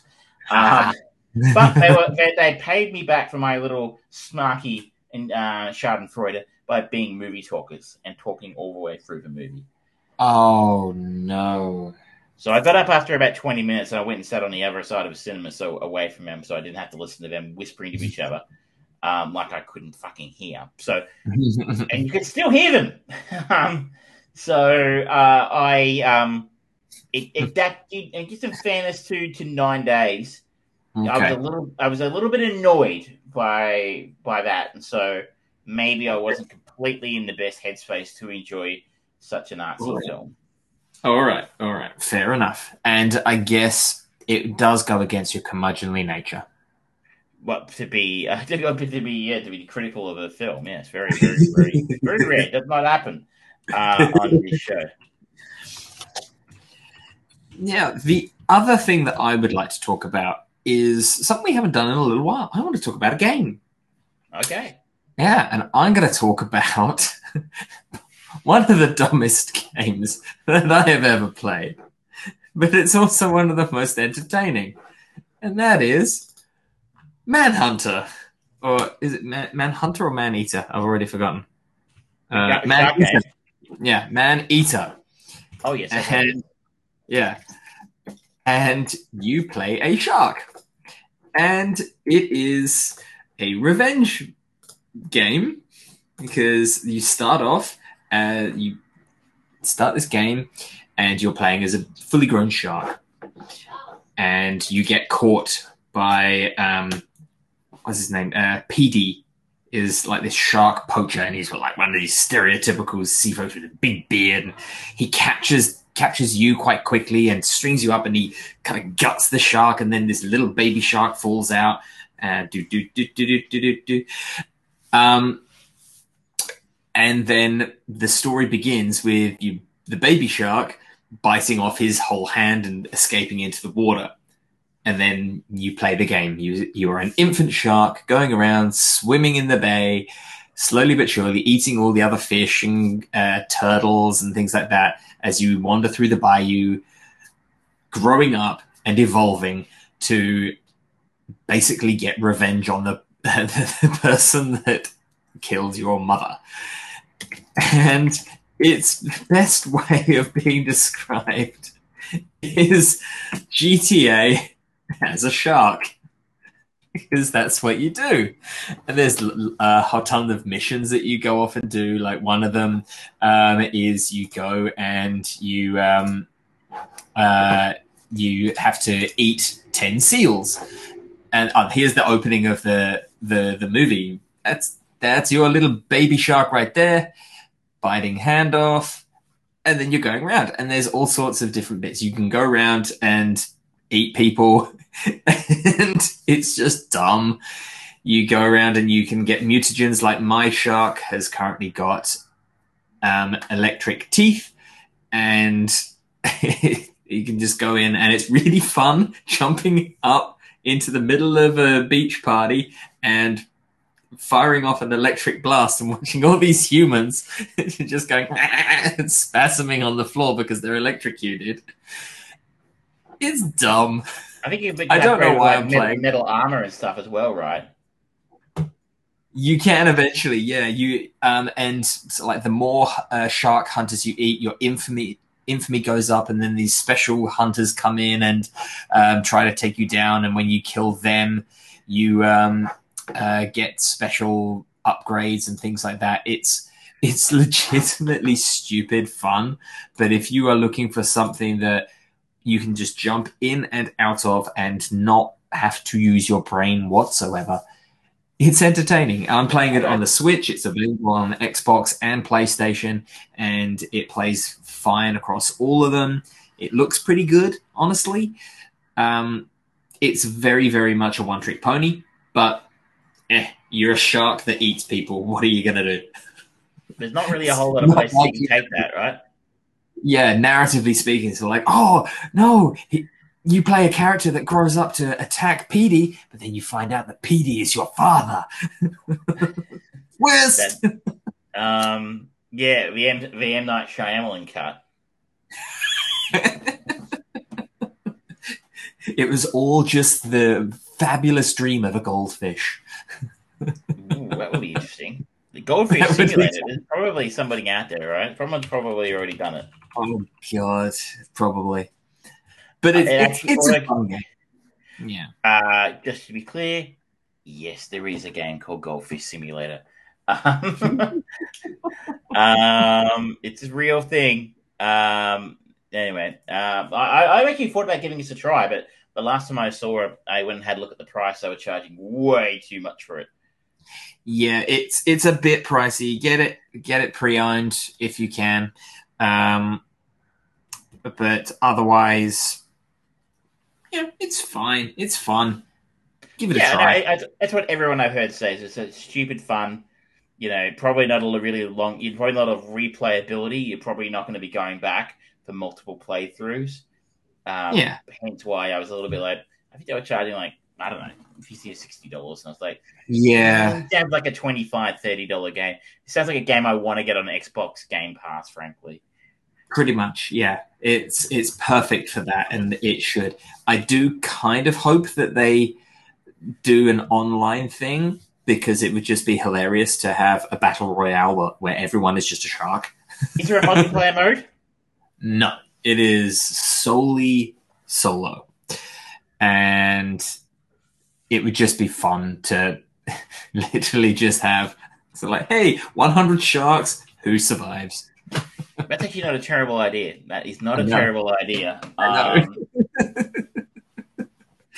There we go. We just created the new Fortnite. Only we own the IP, right? Like, you could send them a sternly worded letter. Yeah. Just at them. Everyone who listens to this, just mention us when you're talking about #Maneater. Who is the developer of this game? Let me just have a quick look here. Maneater is Tripwire Interactive. So I'm sure they have a Tripwire Interactive. They do. There's a Maneater Twitter account. So that's what you need to do. There you go. At the Maneater, there's a truth quiz. There is an expansion coming out August 31st to PS4, PS5, Xbox One, Xbox Series S, Steam, Epic Games Store. Looks like the Nintendo kiddies are missing out, if I'm reading that correctly. God damn it. Fine. If you're going to play on a child's console. Oh, I went there. No. By the way, speaking of the Twitch, did you have you seen the Steam Deck? What do you think of that? Steam Deck, I think it's an interesting idea. I think it's going to cause troubles because there's already a silicon shortage, which means that the PlayStation 5 and the Xbox Series consoles are hard to come by. There's the Nintendo Switch OLED coming out in October, and now you've got the Steam Deck, as well as all of the smart tablets, phones, and cars. There's not going to be many of them around, and at the moment, it's not officially being launched in Australia. You have to get on your VPN and then go to Steam to pre-order it, and then arrange for it to be shipped out here. I don't know quite how or why they're really doing it now. In fairness, this market doesn't matter. We don't matter. That's true. We don't matter. With Sadly, 25 million people, like US, Japan, probably not Japan because Nintendo owns Japan, but probably the US and Europe really are where you want it, right? Like, yeah, that's true. That's true. And I guess the question is, would you ever get the first generation of anything, right? Like, I think a friend of ours got an Ouya because they look cool. Remember the Ouya? I remember the Steam controller that they had out for a while. That didn't work out so well. I remember looking real long and hard at the first ever foldable smartphone. Oh, yes. And that was a complete fucking disaster. I think the second one was pretty bad too. I've heard they're coming out with the third gen. pretty soon. So just keep trying, and eventually it'll work. But if what if they said the first mobile phone, it's a bit big and heavy, no one's going to want that. We'll just quit, right? It's true. Iteration. So I think it sounds cool. And I've heard some people say it could actually be the Switch killer, right? Like, it's not going to be the Switch killer. Here's the thing. I don't necessarily agree with that, because people who buy Switches buy it to play Zelda, Mario, Animal Crossing, which obviously won't be available on the Steam Deck. But I wonder how many of those people also play Fortnite, have a massive Steam library of games which you'll be able to play on the go if you pick one or the other. We'll be considering how rarely Nintendo actually release new stuff and just not remastered versions of old games. I'm not rising to that bait. But I'm just curious as to who this market is marketed for, because it's not going to be high-end pro players, because no pro player is going to want to play it on the go. It's not going to be for streamers, because it's not going to easily be able to stream for it. It's not got the dock system, as far as I'm aware, like the Switch, to throw it up on a big screen. I feel like it's a great proof of concept for... dock, by the way. It does? I believe you can dock it. Yeah, correct me if I'm wrong, but I'm pretty sure you can dock it and connect it to your telly. Okay. But it's like, I don't really know who it would be for, because it's still quite expensive if you want to use... Yeah, if you want it to be your first gaming PC, it's like, don't get a handheld. And the rate that games are expanding, the download size, the requirements to run them, it's going to be middle of the road at best for performance. So I don't quite know who it's for. But maybe it's for a younger audience. I don't know. Like I have a Switch, which I think is fine. I am ribbing George a little bit about it, but like it's fine. But again, I don't go anywhere. I don't have a commute anymore of note. So I mean, the world we live in, I don't leave to go to work very often. I can't go anywhere. I would love to. So I don't actually feel, I've never, for the longest time, actually felt like I wanted a portable gaming system I could play. I think I took it on a flight to the US once, and I played it for a little while. That was useful if you were doing that kind of thing regularly, long flights and that kind of thing, or long trips of some kind. But I just don't personally actually feel a need for a portable gaming device, frankly. But the Switch seems to have sold very well, because of course it can do both. But maybe it's some of the younger folks that they feel a need for, they've grown up with mobile gaming, and to have proper actual console quality games in their hands is something that they want. And something like this combined with Xbox Game Cloud, the Xbox Cloud version that they're talking about, would actually be a fascinating, and I think technically Steam Deck could do that. You'd probably have to do some fucking around on there to make it work. But you're right, because I think they come with fairly limited storage options. In terms of size. I think that what's going to be more interesting is if it does become even moderately successful. It'll be interesting to see how Nintendo respond. Because, people for years now have been wanting the Switch Pro with 4K output and a better screen and faster clock speeds and all of that stuff. And everyone thought it was coming. And then it was just an OLED update. And it's just a more beautiful screen with a bit more onboard memory. And it's a small upgrade to something that you don't really need. You don't need it. It doesn't play games better. It doesn't do anything except look prettier when it's portable. So it's a curious half step. I'm kind of surprised that they didn't do this because it's the OLED screen, why didn't they do the OLED screen in the Nintendo Lite, which can't be docked? Because what's the point of an OLED screen on a system that is docked? Because you can't look at that screen. So it's an interesting one. But if this is successful, will we see more? I guess it steams in the fact that, you have, I don't know, what my library has 201 games in it. I would hazard a guess maybe 100 have actually never been played. I've had a Steam library now since probably 2006 or 7. So it's probably quite a small library. So if you go out to people and go for $400, so what's that, 600 Australian?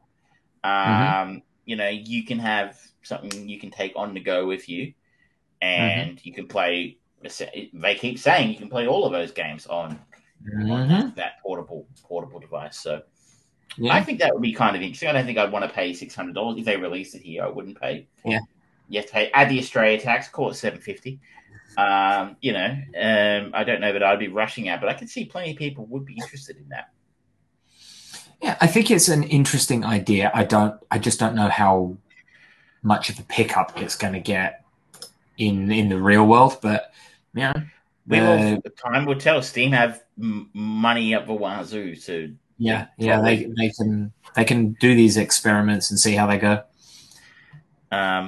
Should we get back to cinema? Because I have one more to finish off. Do you have anything else you want to talk about in gaming before we leave the topic? No, that's it. I'm done with gaming. He gets a job in the gaming industry, and he's plugging games available now at EA.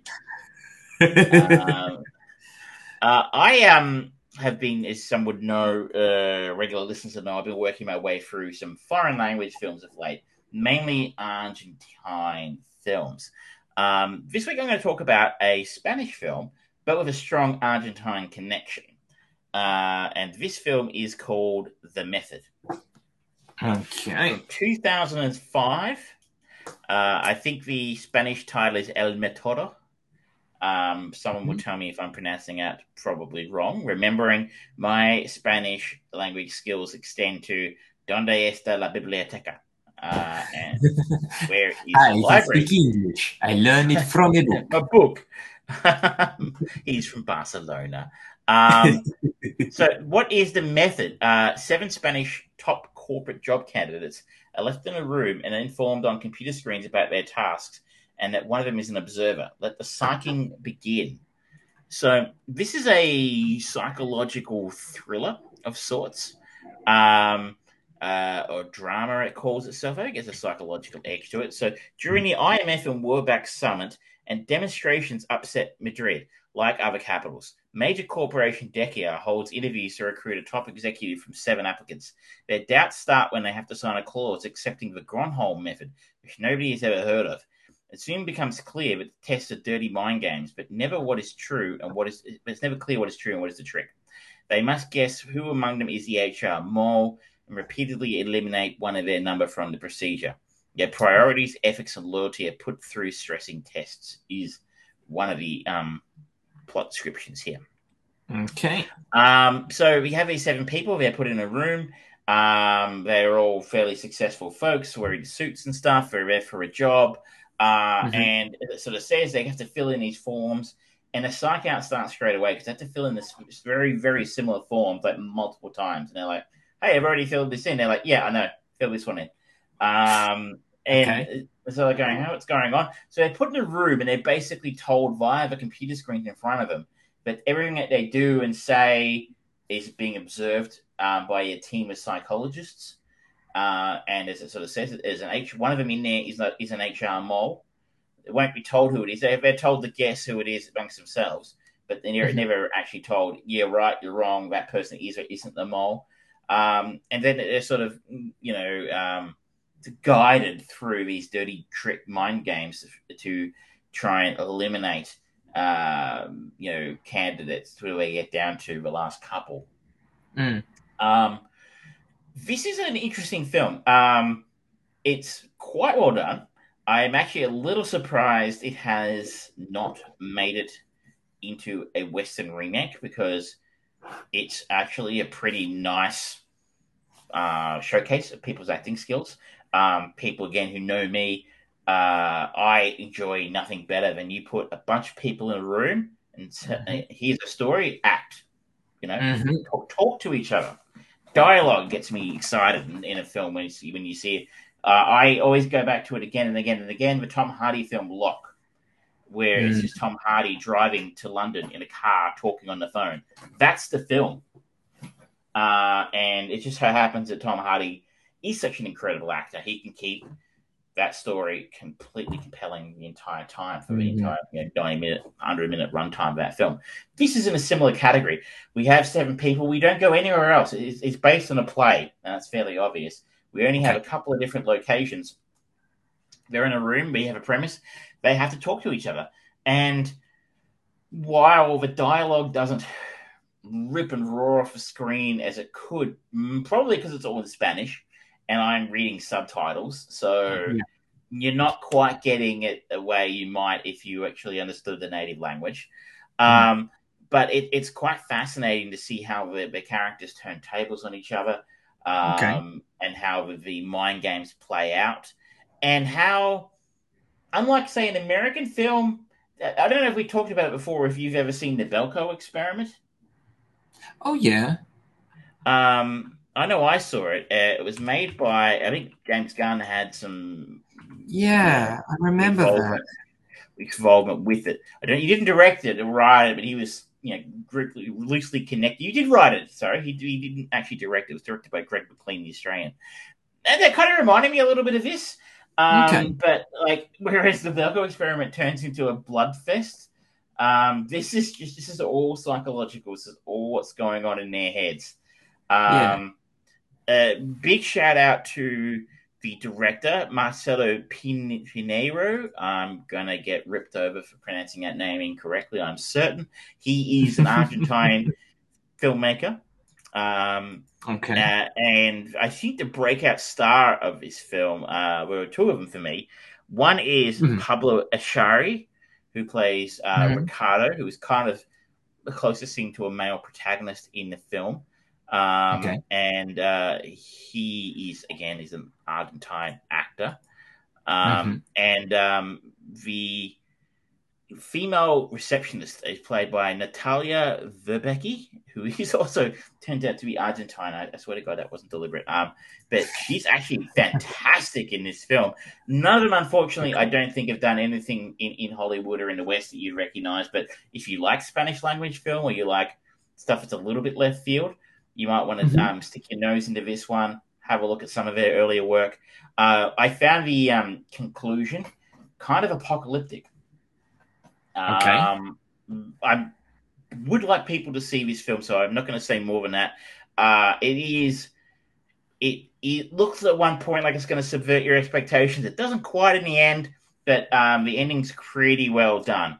Some of it's a little bit like, oh, does that kind of thing really happen? And then like, it's Spain. Maybe it does. I don't know. So there's some sexual content in this film. I don't know if people are likely to, adjourn themselves to the toilets for a shag in the middle of a day-long, highly intense job interview. Maybe that's a thing in Spain. I don't know. I haven't been there. Could be rough times. That was a plane, completely different. So yeah, that was like, I'll be like, I don't know if you would do that. You're in a really intense job interview situation, and you're gonna try and shag somebody else. Okay, fine, yeah, no worries. I need to release some endorphins. Well, yeah, but there's that. I mean, like, it's a different culture. The other film that really kind of reminded me of was 12 Angry Men. In a way, in the sense of it's like, those people were just in a room, conversations, conflict, working through, and alliances form, alliances break. That was kind of, it's not in the same realm as the original version of that, quite. But I mean, it could be again like the language thing. You just don't quite get the same vibe from the dialogue when you're having to read subtitles. But I really quite enjoyed this film, and it was recommended to me. I had to go a bit out of my way to watch it. I had to download an app on my phone called Filmsy. Sounds like a fake app. It sounds like a fake app that the alien created in Rick and Morty. You want to start an app? But I swear to God, it's real, and it's a little bit like what was the app that we downloaded and had to watch the Titanic film on?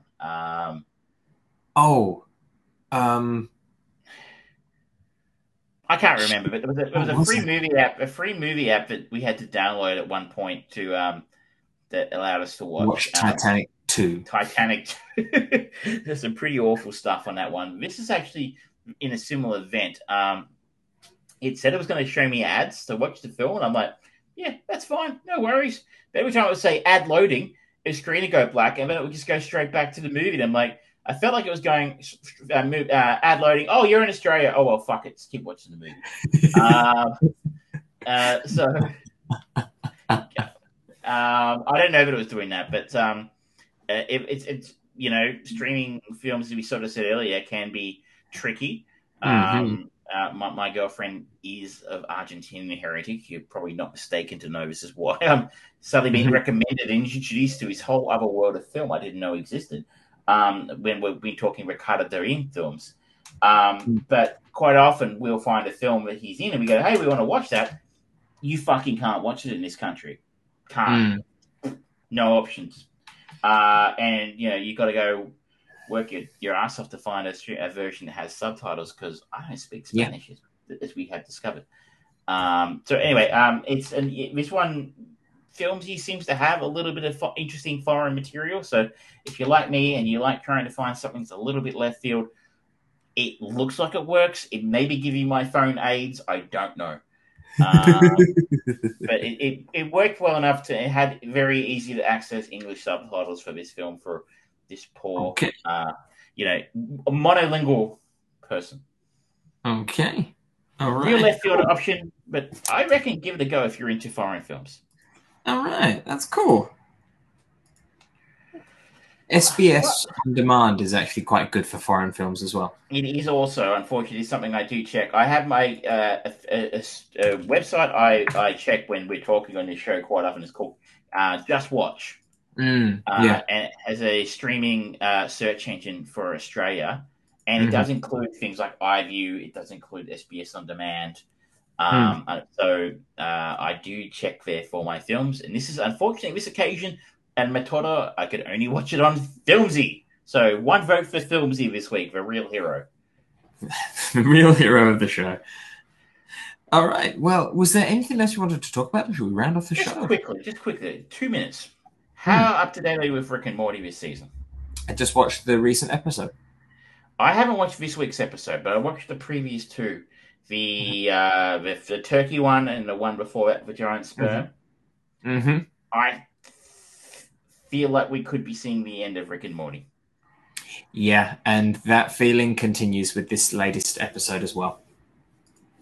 So it's not just me who thinks these last two episodes have been two of the most painfully unfunny episodes in the history of Rick and Morty.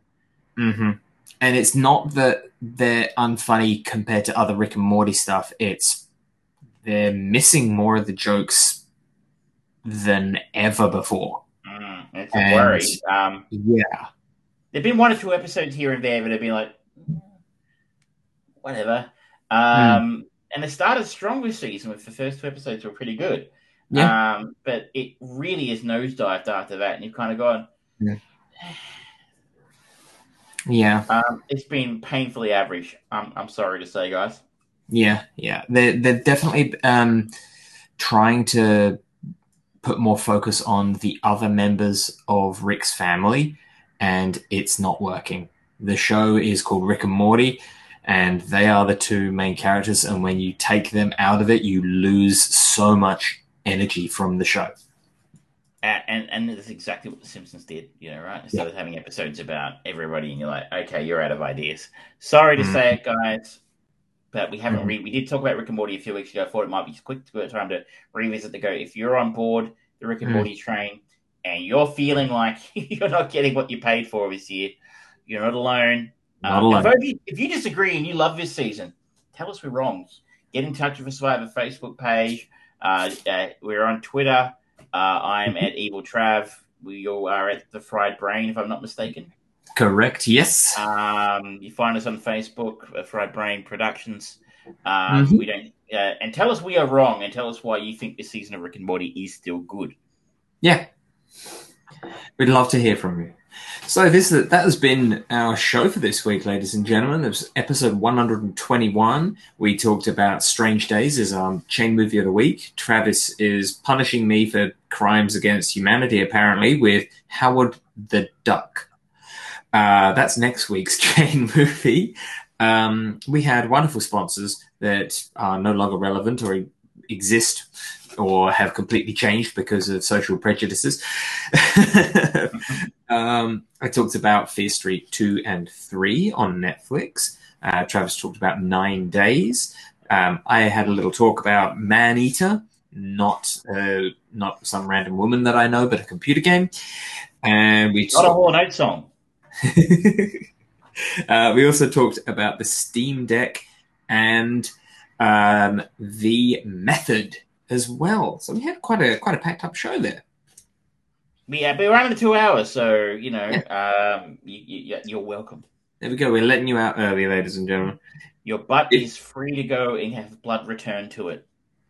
Unless you listen to us on a podcast, in which case we are the fantastic noise to relieve bowels. Relieve bowels. We're happy to be of service.